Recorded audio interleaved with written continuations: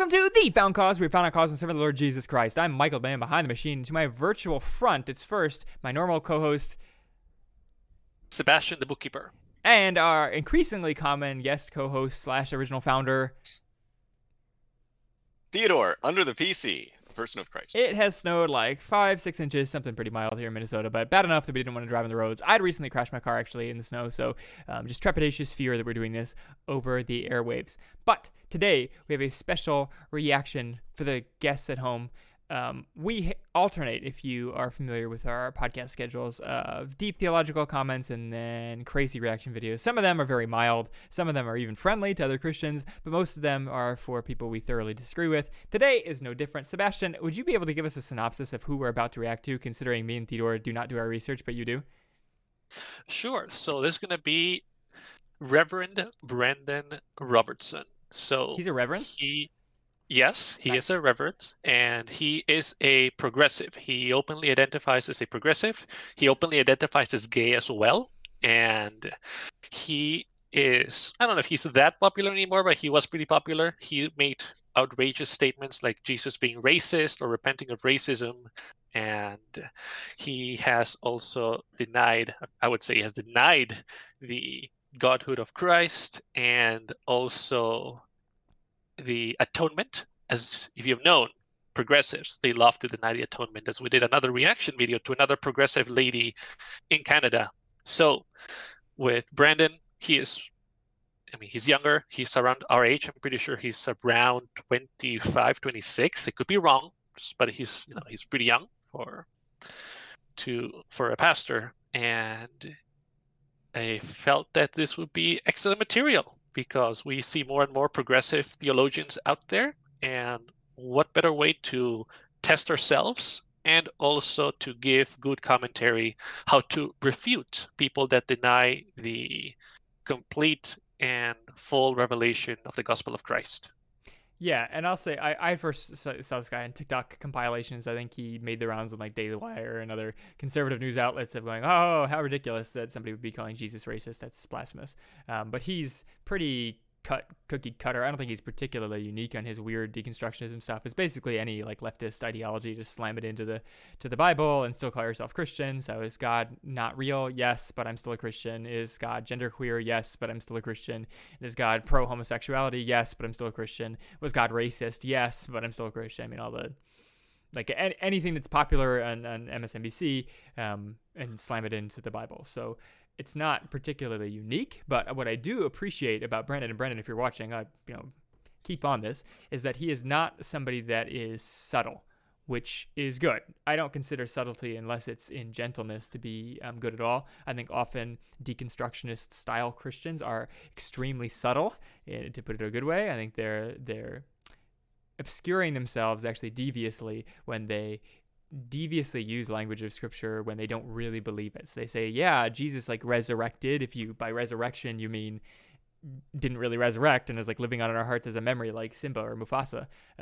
But they don't say that that second part, right? They just say, yeah, Jesus resurrected when they're talking with conservative Christians, and then they slowly sneak in and deconstruct and draw people away. This guy, on the other hand, Brandan, either hasn't lived long enough to discover the reason for that tact, or just has brave, like all young men are, and is speaking the quiet part out loud and just saying what progressive Christians have believed for some time now. So I appreciate that about him. I hope he's that way in our video we're going to react to today. Any last thoughts, Theodore, before we let Brandan talk?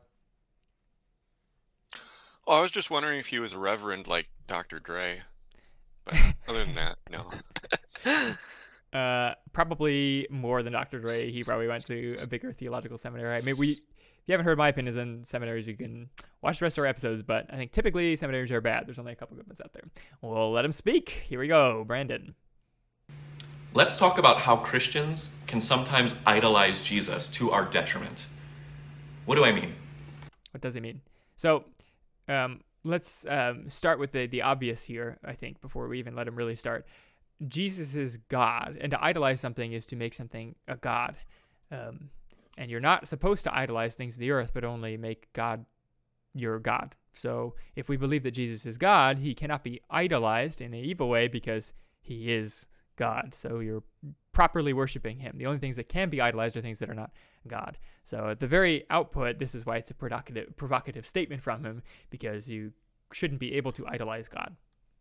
He's dying on the airport. Well, I think Christians often have an image of Jesus that is so unrelatable, that is so divine, meaning that it's only focused on the divinity of Christ, the divine nature of Jesus, that Jesus becomes nothing more than an object of worship rather than a rabbi who can teach us and whom we should follow and emulate. You know, to some extent, actually, to his credit, I want to start with some of his good premises here. I would agree that some Christians idolize a quote-unquote Jesus. I've got a feeling, Brandon, I already, from his previous statements, I know that he does in this case, but they idolize a version of Jesus that they like, right? And it becomes an idol because it's not actually who God is, not actually who Jesus is. It's some made-up version they've made. So whether that's like my boyfriend Jesus, who is super sweet and never says anything that would make me angry or challenge me, or maybe the homosexual Jesus or whatever, they make a idolized quote-unquote Jesus who's not really Jesus. The Mormons do this with their fake version of Jesus. Jehovah's Witnesses the same thing. So these people do idolize a person named Jesus, but they're not, or a God named Jesus, but they aren't the true Jesus. You can't idolize the true Jesus. So what he's saying here is that yes, he's saying that some people make him too divine. Okay, and there's some probably, I don't know, Sebastian or Theodore, if you've ever seen this, but people who like overly feminize and pietize Jesus so that he's not really a man at all, right? He's like some like fairy boy who is always serene, and kind of like on that The Bible show from History Channel where Jesus is like Fabio with the big blonde locks, and he's never phased and has always got the gentle smile on his face. And, you know, not that I've seen Jesus with my own eyes either, but don't think that's what he was like when he was throwing people out of the temple or calling the Jews sons of Satan or whatever else. I would actually go to the other end of being, squishy in Jesus, or like BF Jesus. In at least the experience that I had growing up as a Roman Catholic, it was that God is too powerful, important, and busy for you. Therefore, don't bother him. Go to gentle, sweet Mary instead, because Jesus can be mean. There, you need someone nicer than him to intercede for you. So similarly, we all know women can. Oh, I'm sorry. Go ahead. You're gonna make a misogynistic statement. Do it. And we all know women can multitask, and Jesus had problems with that. So go to Mary for that. Got to. Yep. Yes. So we're all in agreement then to some extent that yes, people do idolize versions of Jesus that aren't truly Jesus, and there's problems with making him too lofty, because he is high and lofty and lifted up and raised by the Father and all that, but we can boldly approach his throne. So that's the Christian truth, that we should be able to approach Jesus. He's not unapproachable. We don't have to approach Mary first. Can't even, but you can try. You can go straight to Jesus. You can go straight to God through Jesus. He is our high priest. All the standard works you've heard in this podcast before. So we're in agreement so far. I heard this all the time growing up in evangelical churches. I was told that Jesus, the life he lived, his teachings were not actually meant to be followed. I have no idea what he's talking about on that front. I don't know what church he's going to that says you shouldn't. Some fundamentalist Baptist church? I guess you could say that Jesus was single, and that most of us aren't called to singleness, or that Jesus was... some people, I mean, maybe he went to some like softy church that says that Jesus called people out, but we shouldn't call people out because we're not God. That's often an excuse I hear when somebody speaks hard truth and they say, you can't say that. And then the person who spoke hard truth's response is, well, Jesus said that kind of thing. And then their opponent says, well, you're not God, so you can't say the things that God said. Maybe that's the kind of experience Brandan had. I don't know his background church, except that he says it was a conservative Baptist church. Well, and if we're calling ourselves Christians, then... I guess, yeah. Christian means little Christ, according to whoever always says that. Uh-huh. What were you going to say, so Sebastian? Emulating Christ. I was going to say, I was curious. No problem. It was curious if it was an antinomian type of thing that, you have to follow Jesus. So I'd be curious to see. Oh, right. Like you don't actually have to follow Jesus's laws. You just have to say the prayer. Maybe. I mean, that's kind of IFB as well. And people leave those places too. Yeah. Show us how high God's standard of perfection is, and reveal to us how we are inadequate to actually live up to that standard, and that's why we need grace. Okay, so it kind of sounded like what you were saying, Sebastian. I mean, we agree that you can't that you won't, just as 1 John says, you won't not sin in your life. And so Christians that say they don't have sin make God out to be a liar.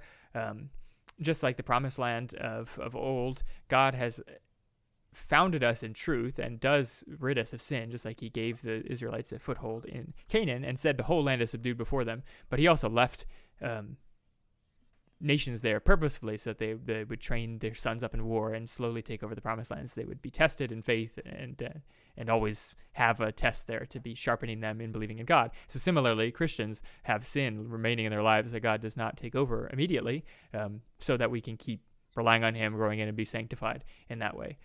So to say that we will not be perfect like Jesus is true, but we're called to be, so we should be emulating Jesus. I mean, I would bet that Brandan's old church would not have said that you shouldn't emulate Jesus, even if they say that a perfect, law-abiding citizen is not attainable. And so it was kind of a free pass to say, I can never actually follow Jesus. I can never actually live like Jesus lived and follow the example that Jesus embodied. And so it's all grace. I'm just going to do my best each day. Okay, so some free grace stuff. I think you're hitting the nail on the head there, Sebastian, that he probably went to a church that was more antinomian, anti the law. My theological radars are kicking in. Plus, you did your research on this guy. I've just seen his TikToks. That's not what Jesus asked. Time and time again throughout the Gospels, Jesus says, go and do likewise. It's true. I mean, amen, huh? He's really knocking the antinomians here. Maybe he's really into Leviticus. He implores his disciples to follow his example, to embody his teachings, to actually do what he did. The Sermon on the Mount isn't a list of suggestions. It's a list of commands for creating a more just and equal world. And Jesus... Just and equal? It's just. I think equal depends on what you mean by equal. But yeah, it's a recitation of Levitical law. So it's a God law. So yeah, I agree that it is a list of commands. It's a recitation of the previously given God's law, which I assume Brandan does not like. It's not a changing of it. It's not a modifying of it. It's just a clarification on it. And so I heartily agree, of course, the Sermon on the Mount. And I heartily agree that it is for making a more just world. Equal could just be a synonym for just, or it could mean that we're all equal to each other, which we're not. God has made us all different. So we are not equal to each other, and that's wrong. If we were equalizing each other, we would be either killing those who are different than us or hurting each other, those who are better than us, so we could drag them down to our level. That's just fundamentally why I disagree with equity, but we can keep going. Expected his disciples to do them. We see this in the early church. The reason the early church was both so effective and so despised by the Roman Empire is because they started embodying the teachings of Jesus. And when you embody Jesus' teachings, which were meant to help create a new kingdom in the midst of the Roman Empire that would eventually overturn the Roman Empire through just communities being formed, that's a dangerous thing for an... I'll say, don't think the Romans cared that there was a commie cult. I think they could care less. Great, you got a commie cult. They really did not like the claim that Jesus was, one, the only God, and that he was also had authority over the king. So if you claim that Jesus is not God, or you say that he does not have authority over the kings of the earth, I think that's where you lose the edge that early Christianity had, or biblical Christianity in general. The Romans did not care. They had many cults that had strange practices. I do not think they minded Christians being communist, if that's what you're claiming they all were, which I would refute as well. But they did not mind Christian community. They minded the claims that Christ had over the emperorship and over the godhood. An empire. The early Christian followers of Jesus, they literally embodied nonviolent resistance. They literally embodied creating new communities where they gave to everybody who had need. They disconnected from the welfare system of the Roman Empire and became communities of subversive grassroots justice. And that threat... I just want to clarify the points, because a lot of these are used in political discourse and whatever. They're kind of tainted, but they didn't make a grassroots justice. In fact, the big verses used in the modern day about obeying government are about not having grassroots justice, and instead that the state is the one issued with the sword for punishment. So punishments for law should be administered by the state, and otherwise you shouldn't go to your judges. You should not sue fellow Christians and work things out among yourselves. I guess that's a way of justice, but the equal money thing is not justice. That's not justice. That's grace, right? Justice is getting what you deserve on the law. Grace is giving something you're not deserving. And nobody deserves food or water, but God gives it to us graciously. So when fellow Christians sell their land or sell things to give to other poor Christians, it's not justice, it's graciousness. But that's beside the point. Also, we're diverging now because he might think that they do deserve food and clothing and all of that. Well, of course they don't. Nobody does. Nobody deserves anything because we're all sinners. But yes, I think you were right. He probably says that we're not sinners. The empire when that starts to spread, and that's why the early church was persecuted. It wasn't because the Roman Empire didn't like people believing in Jesus.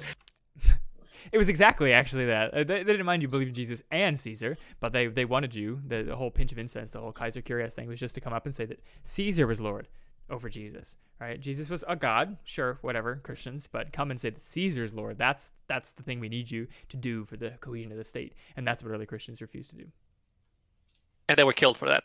Right, that's the reason they were being persecuted. There were people all over the empire who believed in different gods and goddesses. They didn't care. The problem was that the early Christians actually were doing what Jesus did. Yeah, Jesus claimed to be God and said, serve God only. He's the only God, right? So in that sense, yes. But I think specifically it was the claim of exclusivity that Christianity had. That is what the Romans didn't like. They were actually... Yes. For the record, I do want to say that the Romans were really weirded out by the Christians. So, just to be fair, they were weirded out because they're like, why aren't you going to the Olympic Games? It's true. Oh, because all the athletes are naked and there's a lot of sexy times that happen during and after the Olympic Games. And obviously it would be immoral for Christians immoral for married Christians, to see those naked athletes or go to wild parties at the temples. Yep. Immoral as well. So the Romans were weirded out by the Christians, but the biggest thing that they had against them was that how dare you not recognize the other gods that are so nice?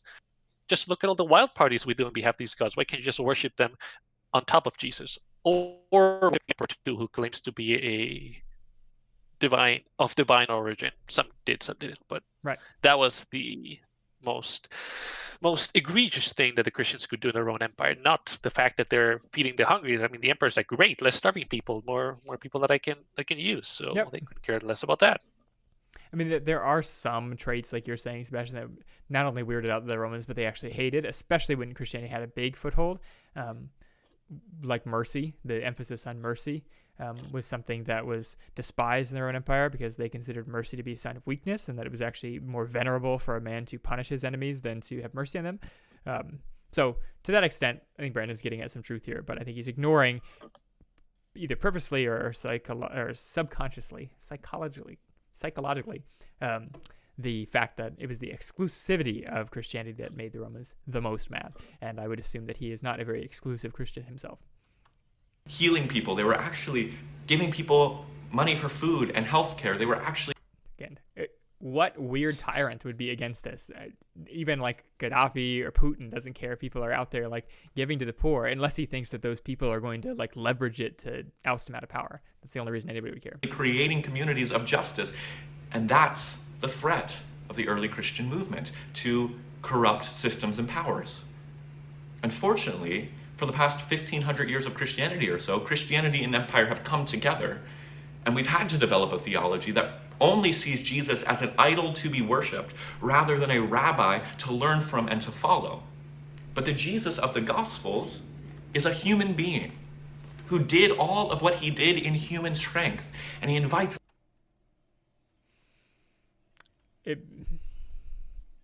I wonder what the proper response is there, because yes, he is truly human, truly divine, but I would say he did what he did through God's strength. He always relied on God when not praying to God. It wasn't through human strength. His flesh was weak. He embodied the flesh. Now, was it sinful flesh? No, because he was born purely. But his flesh was weak, just as Adam and Eve before the fall were weak and susceptible to sin. But his God nature was what prevented him from sinning and obviously gave him all the wisdom he had. Us to do the same. He always had the Holy Spirit. Yes. He always had the Holy Spirit with him. So that's why he was in constant communion with the Father. And that's why he also said, I and the Father are one, but let's keep going. Mm-hmm. And frankly, Christians today don't do everything they do through human strengths. It's kind of an odd phrase to say. Follow his path. You can live out the Sermon on the Mount. It's going to be a struggle. It takes practice.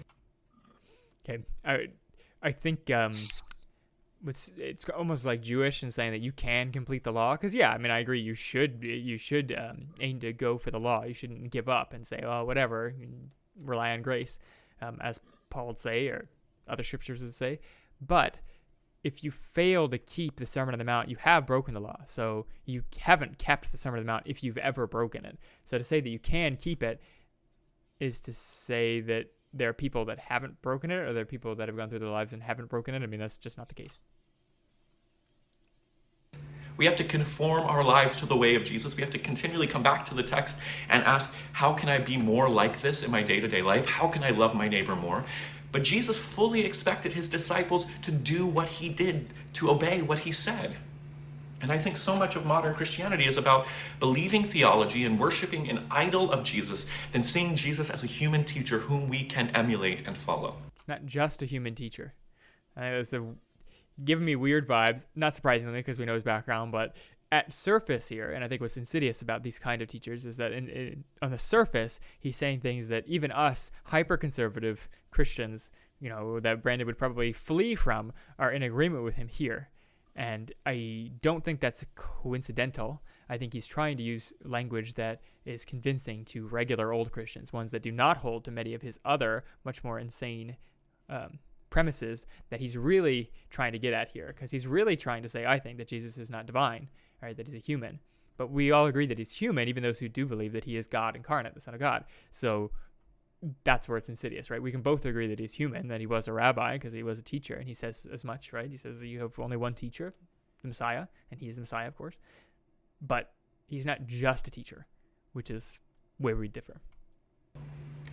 And this goes to all different levels of Christian theology. Last year, I had a viral TikTok video where I looked at Matthew chapter 15, where Jesus has this encounter with a woman of a different religious background and ethnicity, and he uses what we would understand to be a racial slur.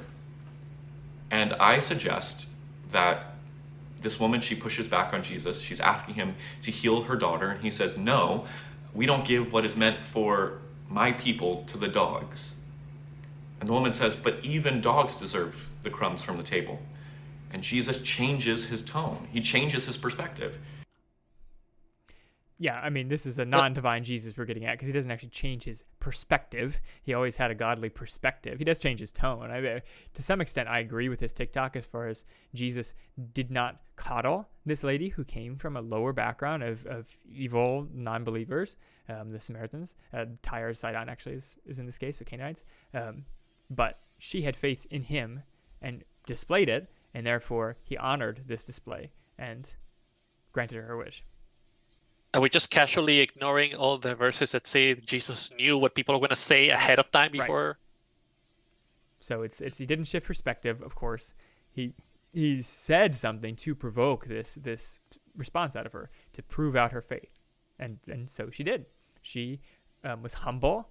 She didn't snap back. She didn't clap back at him like AOC or somebody else. It was not the attitude she had. She took his saying and accepted it, and accepted that she was a dog compared to the Israelites. Now, I don't think it was a racial epithet. I think it was a lesser people epithet as far as it didn't have to do with race or ethnicity. It had to do with your belief, right? So the children of Israel were believers in theory, of course.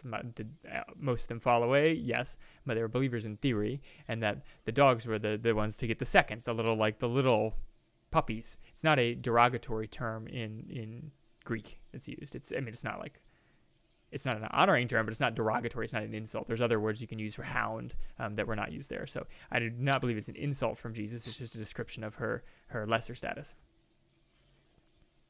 If that makes any sense. I know it's a strange distinction, but it's not the insulting word for dog that you could have used. I was just going to specify. It's not like a hairless chihuahua or something like that. It's like a cuddly bulldog. Yep. Now, it is still lesser than the children. I mean, Jesus makes a distinction, so let's not pretend like Jesus was elevating her to the same level as children. That was the whole point. But it wasn't a racial epithet. It was like just a distinction between the chosen people and the non-chosen. Instead of resisting healing this woman's daughter, when she pushes back, he says, "You're right," and then he goes and heals her. And my interpretation of that story, which is not my interpretation, it's been an interpretation that Christians have had throughout the ages, is that Jesus is challenged to confront his own racial, ethnic, religious biases. I don't know, throughout the ages that people were considering that he was racist and had to change his mind. I think throughout the ages, Christians have held that God never changes, as the scripture says. Yes, likewise, throughout the ages, there have been Adamites. Does that mean that the Adamites are correct? I don't think so. But Christian nudists, for the record, for those who don't know what Adamites are, yes, they've been throughout the ages. They're crazy. I'm like, who? Origen? I don't think so. Like, Origen, for all the weird things that he believed, from my recollection, he pretty much believed that Jesus was a God. So, like, who in their right mind would say that Jesus was racist throughout church history? I would be curious to see who this person was. It's not even a bias that was looked down on for much of human history here. For much of human history, people were fine. It was a normal human inclination to be racist. And so, I mean, you probably agree with that, Brandon. So I don't know who you're talking about. Through the ages, believe that Jesus was racist. And certainly through the ages, they have not held to Jesus being a flawed man, because that's the whole point of Christianity, is that he's not flawed. He is a perfect man, the God-man. And understand that God and God's healing is not just for a group of people or one religion, but for all. Okay. Yeah, this is where we get into the thick of things, right? It's not just for one religion. We have a good pause here. That's the kind of face I want to see when we meet in person. He says it's not just for one religion, because the Canaanite woman ends up being faithful, and she comes from a different religious background. Okay. And if we mean religion in some weird esoteric term, like the specific way that you interpret scriptures could be called a religion, like you could call the Presbyterians a different religion than the Baptist. Okay, and that's how the founding fathers, when they say that the state shall make no law infringing on religion or establishing a religion, the old use of the term was sects of Christianity, because the assumed faith was Christianity. However, if we use it in the colloquial use of the word, religions being like Islam, Universalism, Christianity, Judaism, whatever, Jesus was having everybody conform to his religion, the one true religion, that he is God, the triune God, and that the only way to salvation is through him, and the scripture is his word, and all of that, right? That religion was what the woman conformed to when she had faith in Christ, saying that she wanted his bread, right? She wanted to eat and drink of him. That would be the religion she was going to, not some universalistic sense of like, I believe in God, but maybe not you, Jesus, or there's other ways to salvation. Certainly not that. All people. And so Jesus, when this woman pushes back on him, changes his perspective, heals her daughter, and she really doesn't push back either. Again, it's not a clapback. She actually submits to him in that case. From this point forward, we see a movement through the rest of the gospel of Jesus expanding his ministry to not just be for a particular ethnic group or religious group, but to more and more and more people. And then we see that obviously in the New Testament church, moving beyond just a Jewish movement to a global movement of all people from different backgrounds, ethnicities, races, religious backgrounds.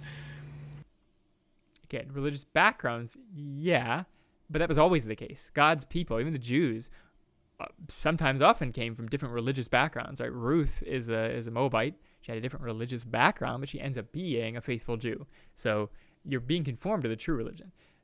Just like we all come from different ethnicities, yes, but we're actually conformed to the new Israel. So I would say that technically, yes, so by world standards, and I would use these terms for myself, I'm like a white American.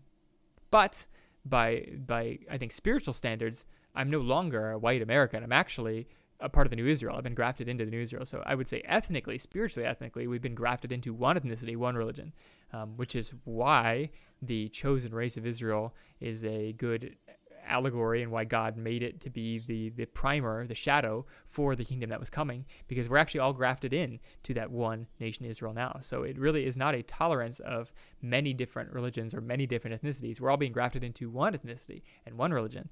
And it is beautiful diversity in that many people who came from different ethnicities and came from different religious backgrounds are now conforming to the one ethnicity, the one religious background that is truth in Christ. Shema Israel. Yeah. Now, people freaked out when I said that because it implies that Jesus was wrong, that Jesus made a mistake, that Jesus had to learn and be confronted by somebody and Jesus grew? It says it, doesn't imply it, but yeah. But I think that's precisely what the text says. Okay. The text doesn't say Jesus was testing her faith.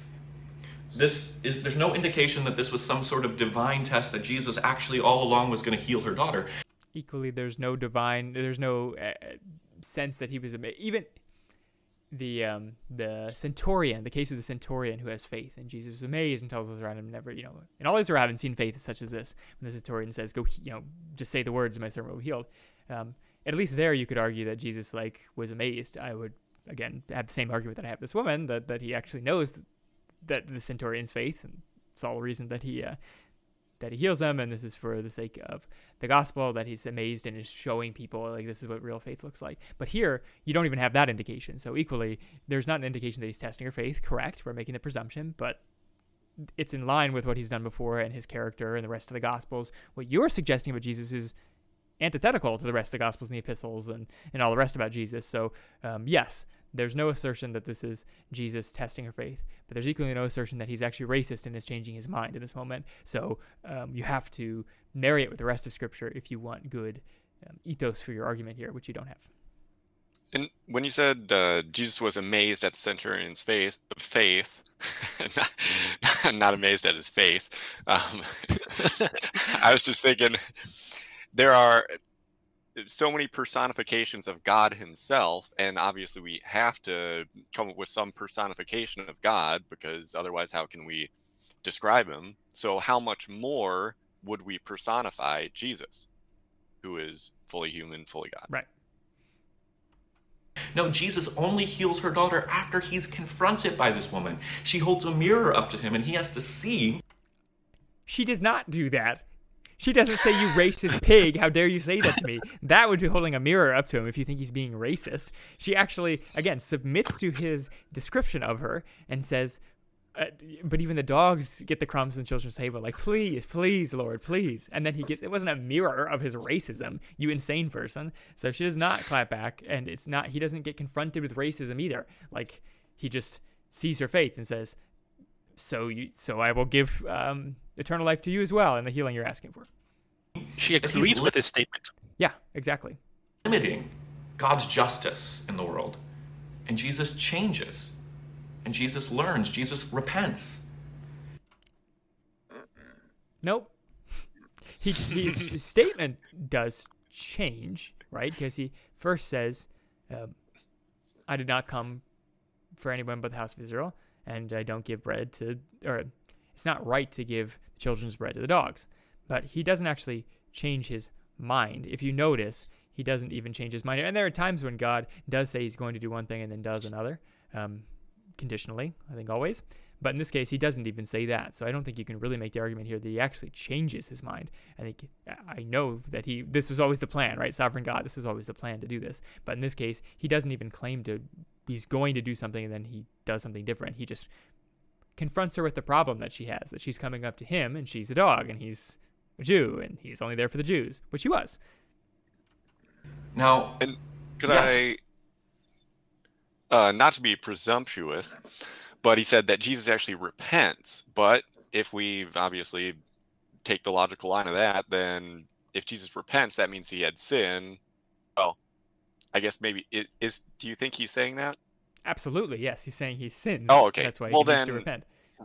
Right. But then all of Hebrews and whatever, Jesus being the one sacrifice for all, how he can't be the perfect offering for us. He's just another thief on a cross. You're getting ahead of the game, Theodore. Oh, sorry. Yeah, Okay. You're getting ahead of the game. Hebrews, I'll throw that out the window. Why? That's what he would. Well, and obviously, like you're saying, Theodore, and that's the problem with this kind of thing. Some heresies you might allow to be played around with, so that people can see its flaw, I don't know, certain kinds of eschatology, or even certain anti-Trinitarian aspects where you're okay, play around with it, but it's not right, it's not in line with the Bible. But this one entirely destroys the core of the gospel, which is that Jesus is a perfect sacrifice, a sinless sacrifice that died and was able to take our place, us sinful people's place, because he didn't have sin. But if he has sin, he can't pay for our not only does it make God out to be a sinner, but even if you put aside that, we don't have a perfect sacrifice anymore. There's no salvation in Christianity anymore. So saying that he sins is actually destroying Christianity, which is why Christians don't like you insinuating that he sinned, because it destroys all of Christians' hope. The only backup we have is Mary, who was also sinless.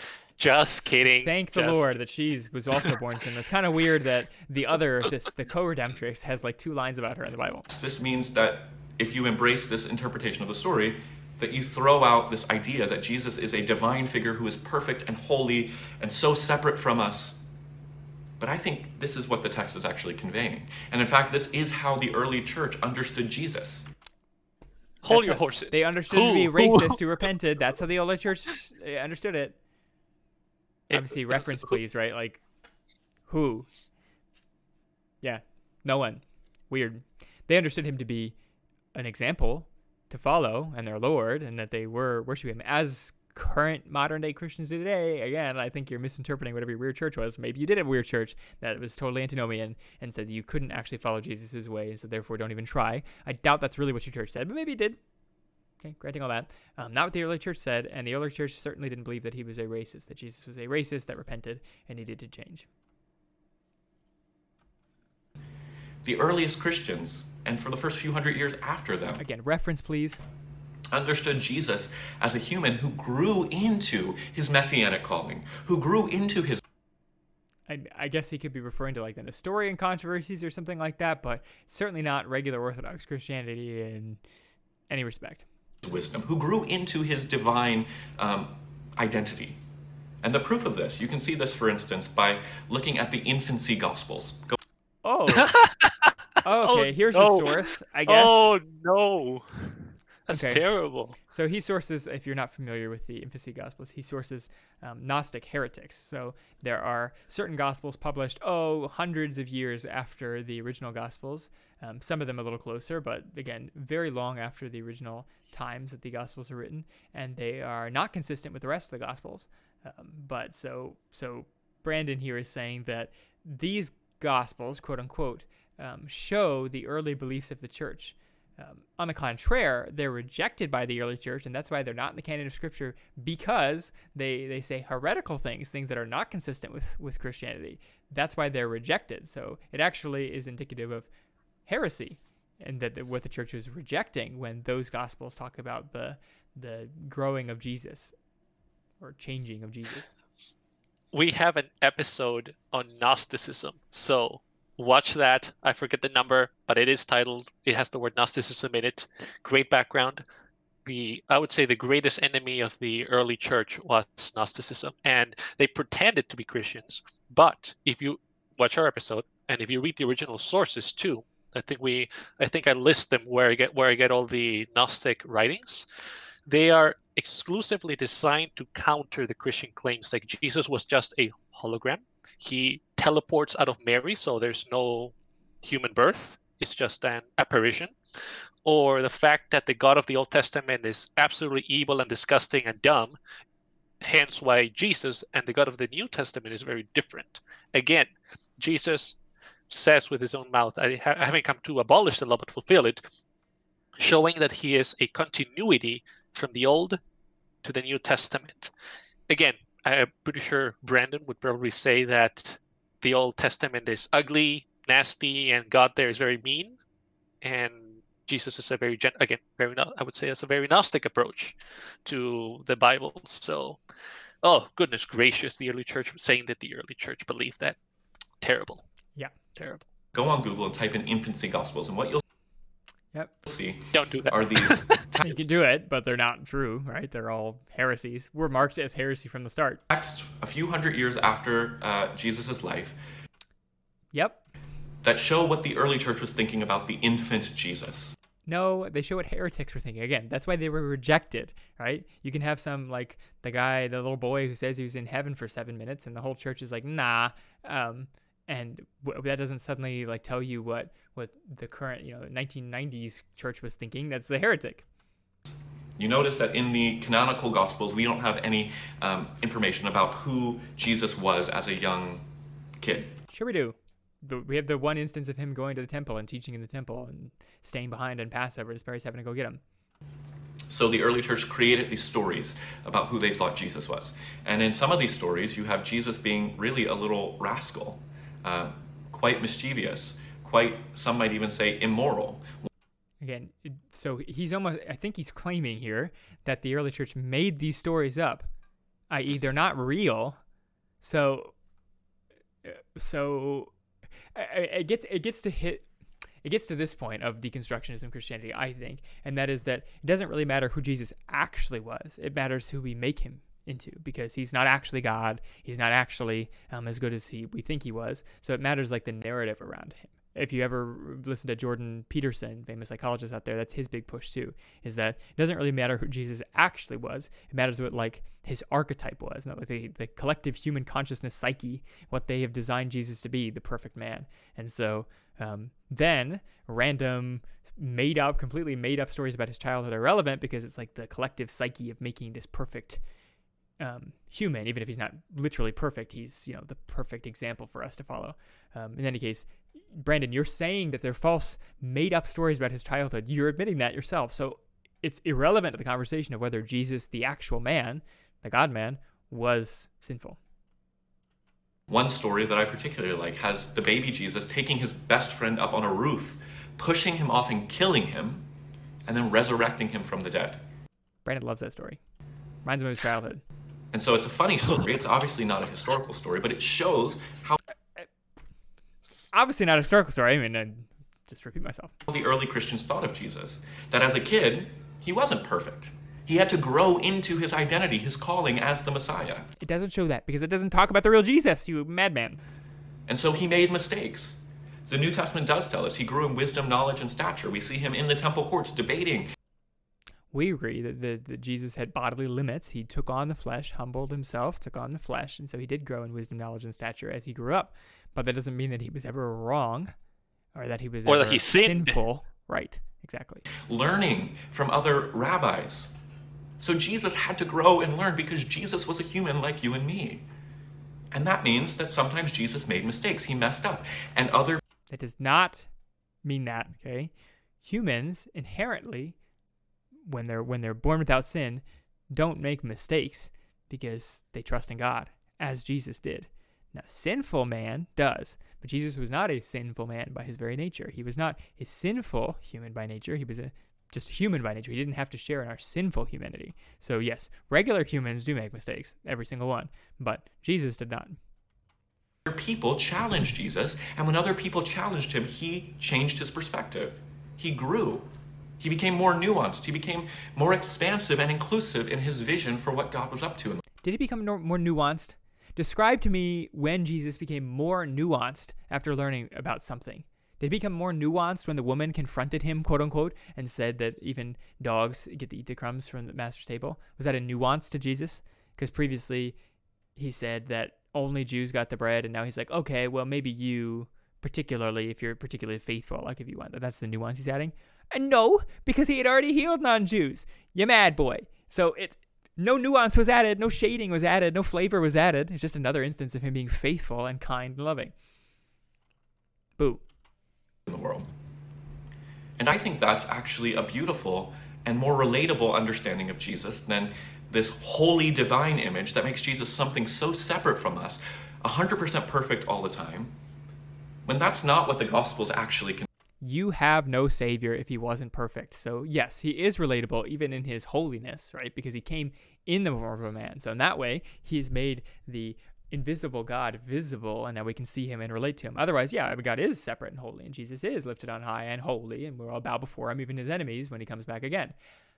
But he's not sinful. He doesn't need to relate to us in that respect. You want him to because you don't believe in God and you hate God and you're trying to blaspheme him here. But don't turn back from your sin, Brandan. You have no savior if you have a sinning Jesus. Convey. And that Jesus is unrelatable to the average Christian. Would you rather have an unrelatable savior or a savior that cannot save you? I think the answer is obvious. I follow a Jesus who teaches me by his own mistakes. An idol. Christians should stop idolizing Jesus. If by Christian you mean yourself, or other Christians, so-called, that make up Jesus to be whoever they want. Literally adding stories from Christians, early Christians, quote unquote, that made up stories about young Jesus. You're adding that to your own pantheon, weird additions of your fake Jesus, knowing that they're fake. You are literally constructing an idol knowingly that it's not the real Jesus and worshiping it. Okay? Ironic. Have fun. I think the story of Matthew 15, of Jesus being confronted by somebody on his own inherited biases. He wasn't. And his willingness to change them is a great message for Christians in our day. Jesus was willing to be confronted with what we would understand as racial bias or ethnic bias or religious bias. And when confronted with it, he grappled with it and he transformed, he changed, he repented. He stopped embracing those inherited ideas and identities. Maybe Christians should allow others to confront us about our own biases, our own inherited beliefs, our own inherited prejudices. And when we are confronted, may we respond like Jesus and change and transform. See, I love the Rabbi Jesus, who's willing to engage with others and be challenged by others and is willing to teach us through his own example. Jesus repented. Jesus changed. Jesus grew. That's a Jesus I can follow. Now, I can already understand, and I've already seen all the comments that are already going to be below this video. People are like, well, this means Jesus was sinful. How can he be our sinless sacrifice? Well, yeah. I don't believe in that atonement theology anyway. Oh, yeah, That's not surprising. I mean, by the way, we've done episodes on the different atonement theologies. Necessarily, he doesn't believe in real, proper atonement theology. He must believe that Jesus came and, showed us his love by dying. I don't know. None of the other atonement theories, by the way, the ones that don't point to the same, some of them have weird nuances. Speaking of nuance of how exactly Christ died, was it a substitute for us, or was it penal substitutionary atonement? Okay, I mean, I'm a hardcore holder to penal substitutionary atonement, the biblical atonement theory. The other ones, of course, are completely baseless from the Bible. But I'm willing to get some nuance of just the substitutionary atonement, whatever. Okay, if you want some weird nuance there. Even the ransom theory, which I think is totally wrong. At least it's not blasphemous. It's just wrong. It's not the way Jesus saves us. But he loves us and he died to show us that we will have to die to save others. It doesn't fix the sin problem, so it's no savior at all. It's not an atonement. Yes, and wait, before we let him go on, though, he did call them the Messiah, which I find very ironic. The whole video is ironic because he's saying we shouldn't idolize Jesus, but he's making one in the image that he likes from Isaiah 53. We have read it over and over and over again, but this is what it describes the suffering Messiah. Surely he took up our pain and bore our suffering, yet we consider him punished by God, stricken by him and afflicted, but he was pierced for our transgressions. He was crushed for our iniquities. The punishment that brought us peace was on him, and by his wounds we are healed. We all like sheep have gone astray. Each of us has turned to our own way, and the Lord has laid on him the iniquity of us all. This is the Messiah. You call Jesus Messiah. This is his duty. He came, yes, to show how we should live the perfect life, and more importantly than that, so that we can live the perfect life, he came to take away our sin, so that by the work of the Holy Spirit, we might be shaped into his image. And therefore, you can create a more just, equal, if you want to use that word, world through the grace of God, not on your own efforts.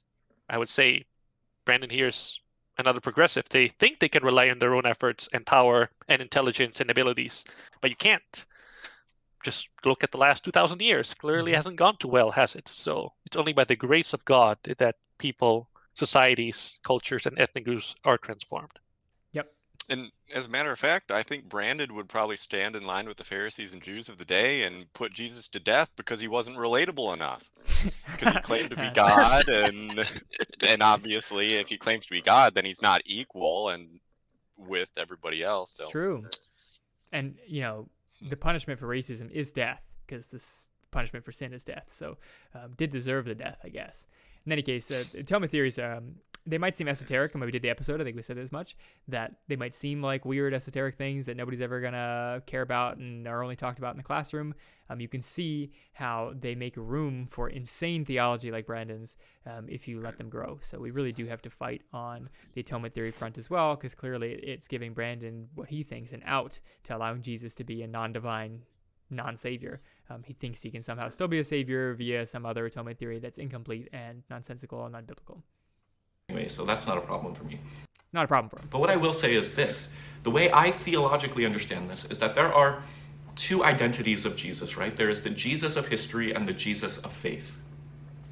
This whole like Jordan B. Peterson thing, right? There was an actual man Jesus, but the Jesus we really care about is like the idol Jesus that we're creating that we want to model. So again, not really a religion built on truth now. It's a religion built on hope, I guess. False hope, but hope. The Jesus of history was a historical figure, a first-century Jewish teacher who went around proclaiming a message of liberation and hope to oppressed people, telling his people his vision for how they could create the kingdom of God, the messianic kingdom, and overturn the corrupt Roman Empire. And he taught that the way to do it was through self-giving love, through resistance, not through trying to mount an insurrection, but through forming communities of justice, subversive communities that would... Subversive communities. That's what communities of justice are. They're subversive. They like subvert what? Do they like cut supply lines? They like bomb cities? What's subversive about them? They're different, but that's not subverting anybody. I guess they're subverting the religious institutions of the day, right? The evil ones. So I guess they're subversive in that front, but it's not because they're just. It's because they are exclusive, which again is why the Romans did not like the Christian movement. But yeah, don't have a savior, Brandan. You should probably get out of that. Otherwise, you will be burning in hell like all of us deserve. I know that angers you, but you cannot be saved, not by your own theories, not politically. Like your politics will not pan out well, because they're not godly. So even on this earth, your politics, the stuff you strive for, will not pan out, let alone in the next life. So it's a double whammy of evil. Quickly return, repent, Brandan. I know it seems base level to be a regular Christian who believes in the Trinity and believes that Jesus was God and believes in penal substitutionary atonement. It doesn't seem enlightened. It doesn't. All the smart people you've seen in seminary or college classes or in political discourse that have said contrary things to regular old Christianity. But I promise you, regular Christianity is the attacked, maligned, true faith, just as it was 2,000 years ago. Disconnect these people from the empire, and ultimately, as the community grew, they could overturn the empire. Again, not through force, but through justice, through love, through community organizing. That's who the first century Jesus was, the Jesus of history. Jesus was, again, in case nobody's familiar, you haven't picked this up right now, clearly doesn't believe that Jesus is God. Jesus is God.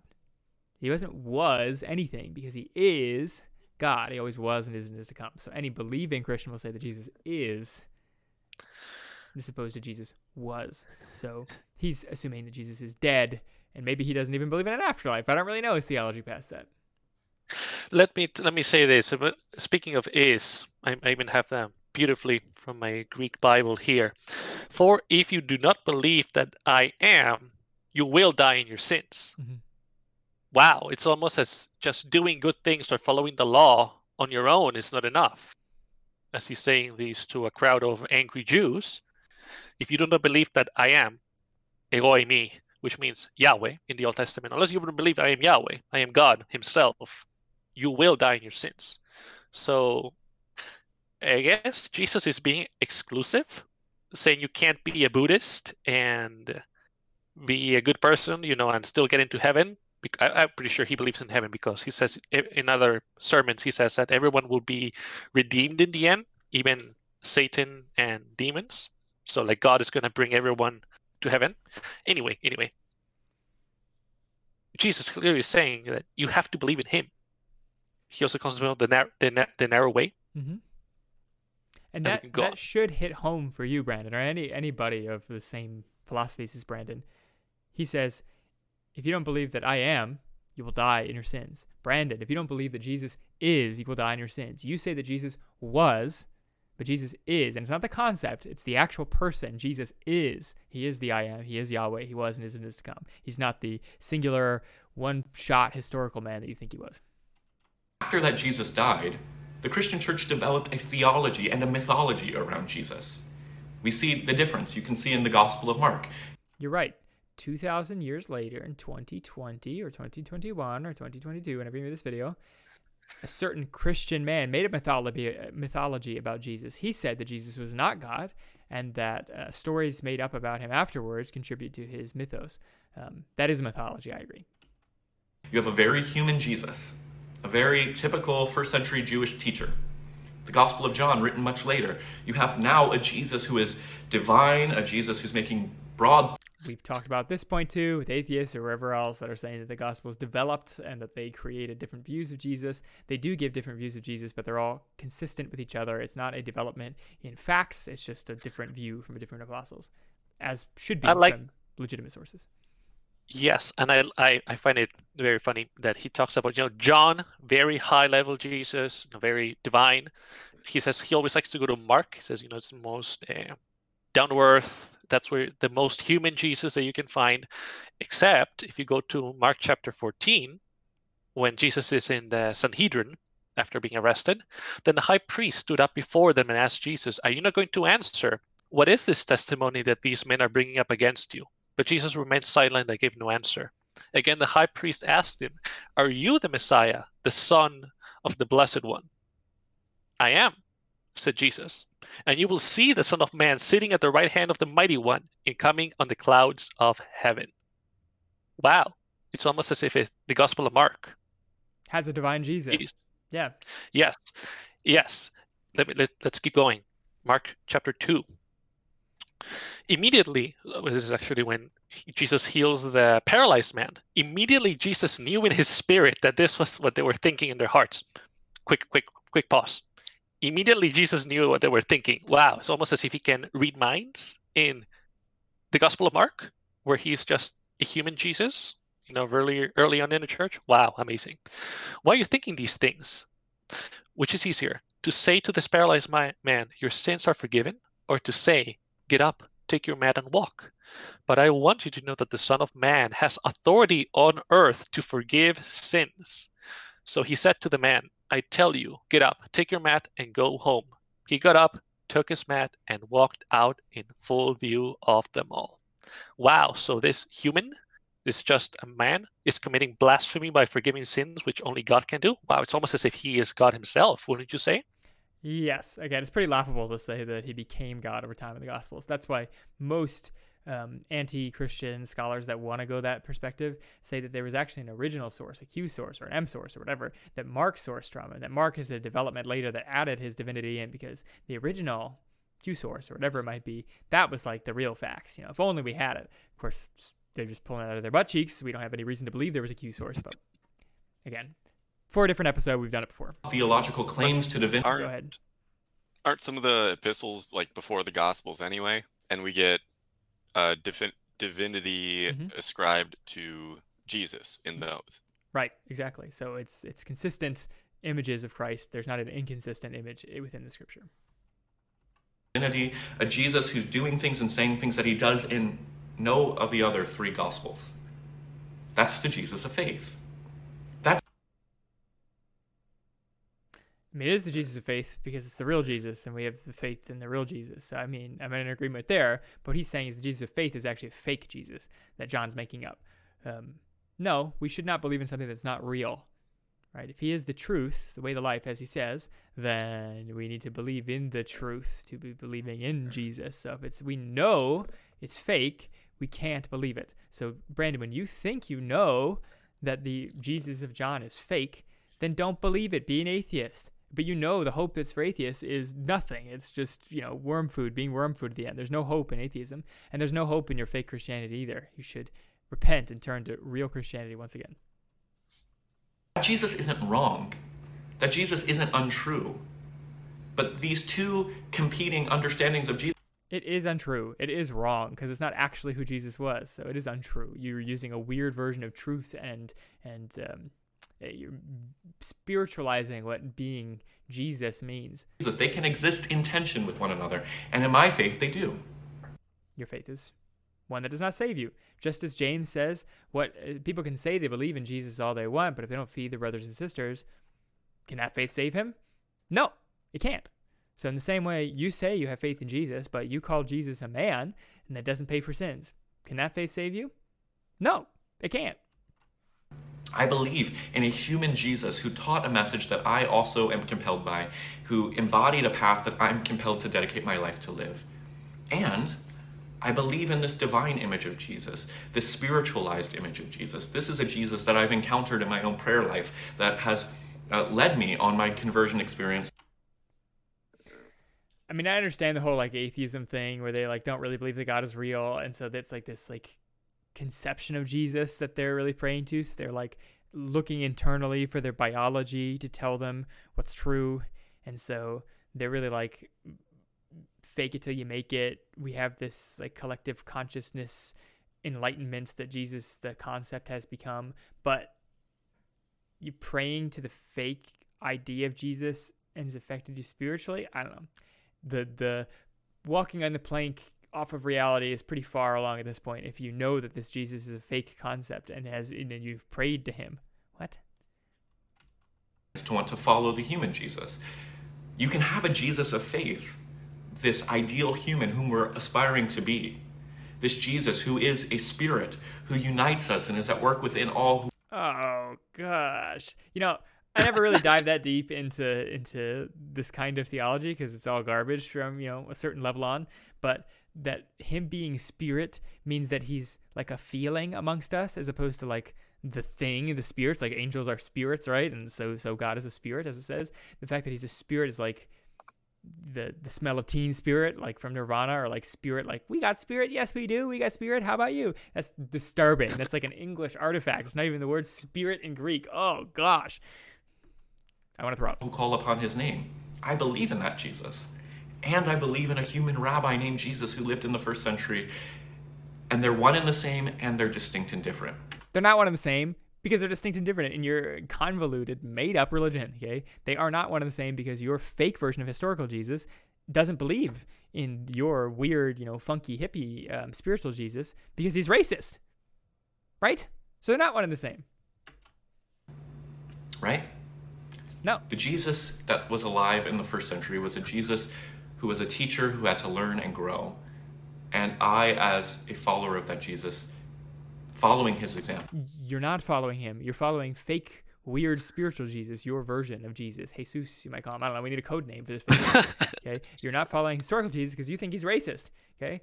We follow the one true Jesus who is not only historical but also reigns today as God, not your fake hippie one that you like, and certainly not some weird conception that you have of the historical Jesus of him being racist and changing and whatever else. Now know that I can learn and grow and be transformed more and more into the image of who Jesus was. And I still hold a Jesus of faith that I call upon and that I worship and that I pray to. And that is a different reality, but it's all part of the same reality. One might say it's a mystery. I can get... My ideas conflict. One might say it's a mystery. I would have to say, if I could ban a couple words from being said in the pulpit these days, just these days, it's not forever, they had proper uses at some time. Mystery, gospel, these are obfuscating words. I don't like them. Okay, gospel, yes, has a proper meaning, but it's constantly used incorrectly. And same with mystery. Like there is a proper use for mystery, but just because you cannot use mystery when you have conflicting ideas. Like, go home. Don't use that, okay? And Christians, real Christians, do it often too, and I don't like it. But especially in this case where it's a cover for conflicting ideas, gross.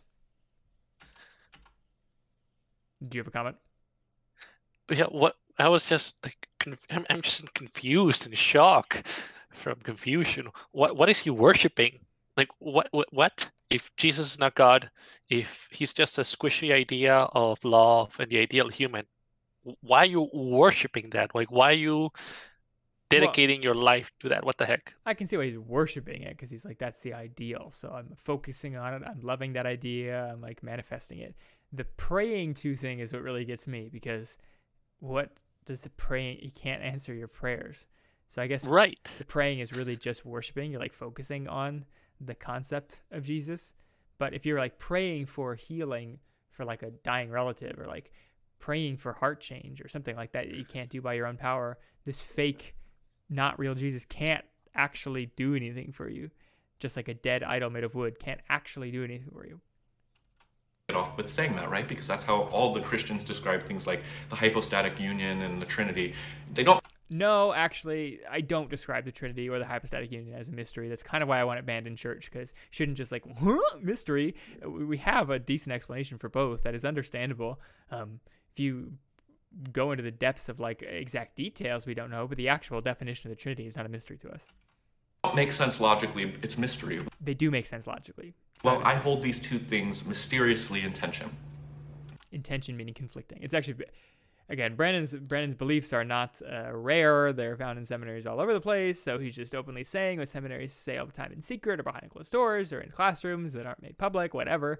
But tension is code word in liberal theology for conflict. They don't. Yes, but relate. The Trinity is logical. What he's saying, the Jesus of history and the Jesus of faith, what his interpretation, they're mutually exclusive. It's illogical. Like, one is this squishy idea of the human, the other one is a racist Jew from the first century. So what the heck is going on here? Yeah. My hope is that more Christians would stop primarily making their understanding of Jesus being about somebody to worship who is wholly unlike us, who is just somebody that we sing to and that we do acts of devotion toward. I don't really think this description that you have of Christians that do this really exists. I don't think most Christians, especially in the U.S., hold Jesus as somebody that they can't relate to. It's kind of like his whole thing. Maybe God the Father, like Sebastian was describing, with the Catholics saying that God the Father is like too hard, and then Jesus is a little too hard. So maybe you got a point there, but I doubt that's what you grew up with. I think you're saying that you don't like people making Jesus divine because he is perfect and relatable. And instead see him as an actual teacher who teaches through his example, who makes... Even the Catholics believe that he's an actual teacher that teaches through his example. So again, weird straw man. I don't know if there is a church in existence that believes that he wasn't a teacher and isn't an example. Mistakes, who learns, who grows, who shows... He does make mistakes and doesn't... Yeah, okay. That one is your own weird, unique, sinning Jesus. Us what it's like to go on a process of sanctification, of becoming more like God desires us to be. Christ was conforming to the image of Christ. Amazing. Don't think so. I think he already was the image of Christ because he was Christ. So that's what I mean when I want Christians to stop idolizing Jesus and start following him. Jesus was never interested in creating a religion that worshipped him as God. Could have fooled me. Jesus was interested in creating a movement of people who followed his example and transformed the world, made a more just and equal world for everyone. And that's the Jesus I want to follow, and that's the Jesus I want to invite you to follow. So, what do you say? Again. Unless you believe that I am, you will die in your sins. Yep. What? It goes without saying. Right. Don't follow his version of wants Jesus. It's a fake one. Doesn't save you. Yes. What do you say, Theo? Oh, just that he wants us to stop following the real Jesus and start following his consideration or concoction of Jesus. There's a law from Exodus that says that if your best friend, a neighbor, your son, or your closest wife sitting by the campfire turns to you and says, let's follow a different God other than the one that brought us out of Egypt, other than Yahweh, you are to hold no mercy for them. This is not even one of those crimes that you don't charge, that you have the choice not to charge. You must charge them, and the whole city is to take a special examination to see if they actually said these things, if they actually believe these things, and if they do, everyone is to stone them, and you, the person who heard them first, the person who might love them the most, are to throw the first stone. Brandon, you are that beloved wife or whoever that is calling us to follow a God other than the true God, and you would be stoned, and worse than stoned, you'll be damned because you have no savior. This fake God will not and cannot save you. I'd love to hear your thoughts in the comments. I want to challenge you not just to write false teacher or heretic if you disagree with me. Give a substantive comment. Let's have a real discussion about this, because this has been really helpful to my faith. I think it's helpful to others, and I would love to know whether you agree with it or why you don't agree with it. I would suspect, this is going out of limb, Brandan, I don't know you personally, that it has not helped your faith, that you're extremely anxious and worried and troubled, as come with people who don't know the true God. They do not have peace of God. They are more troubled. And I have personal experiences with family members of mine who have run away from Christ, and they say they are more at peace, but they are certainly not. They're much younger. They swear a lot more. They're much more anxious. They're much more worried. Brandan, I think if you're honest with yourself, you are not better off because of your beliefs. You have become more anxious because of your beliefs. Do not continue in this way. Hopefully this is substantive and not just insulting. We've responded to your video in kind, and of course you're very welcome to respond to us if you want. We're both tiny, so it's not about views or whatever else. I'd like to hear your thoughts against the thing you clearly are coming out of or don't like, and that is traditional Christianity. Can you hold your own against traditional Christians? I'd love to hear it. And even if Brandan is deceived into thinking he's more comfortable or true or whatever, then that's to Satan's benefit to deceive him into thinking that he's fine or comfortable or right. Yeah, whatever that C.S. Lewis book was. Screw tape letters? That's yeah. Yeah. Mm-hmm. And ultimately, even just psychologically here, Brandan, when you hold to something, you justify your choices. So when you justify your leaving of the true faith, you are apt to be biased when you examine how happy you are comparatively. We'll let him finish out. So let's begin the conversation.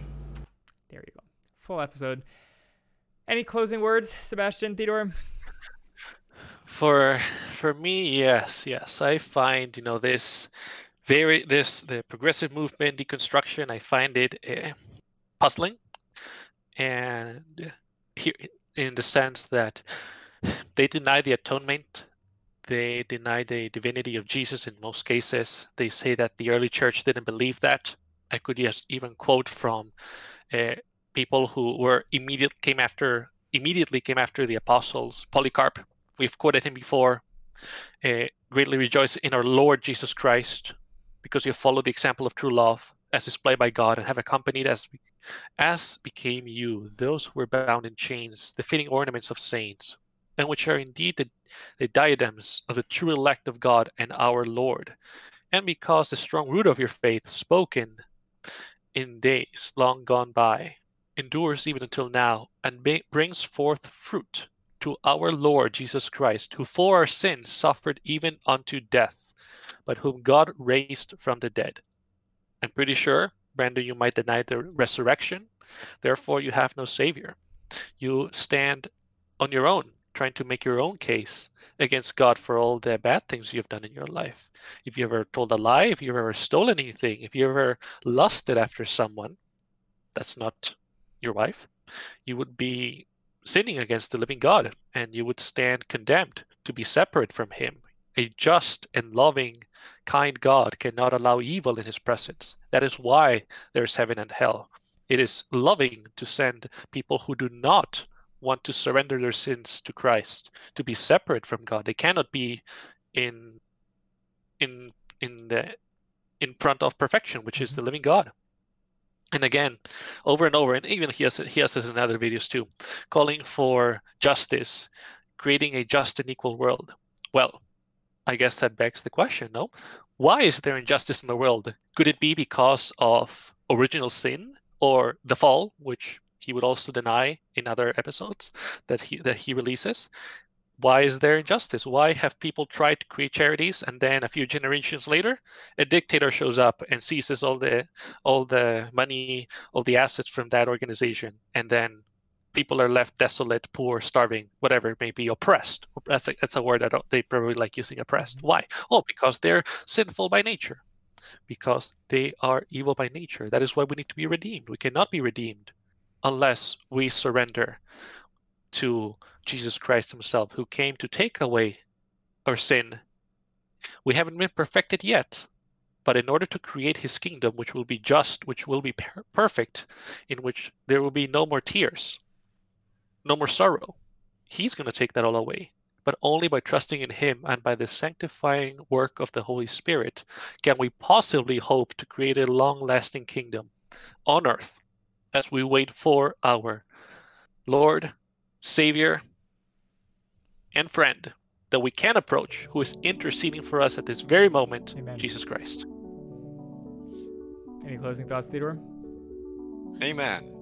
Yeah, amen. That was a good closer. That's why we have found our cause in serving the Lord Jesus Christ. Thanks for listening. I've been Michael the Man behind the machine, and to my virtual front first has been Sebastian the bookkeeper. And second but not last or least has been Theodore, under the PC, the person of Christ. If you want to see the rest of our episodes, you can go to foundcause.podbean.com and download them all for your listening pleasure. That's audio only, though. If you want to see the rest of our episodes in visual form, you'll have to go to facebook.com/foundcause or look us up on YouTube at foundcause there. We're also on Spotify, iTunes, and wherever else you might find your podcasts. Until next time, we talk about something completely different. Thanks for listening. Bye-bye.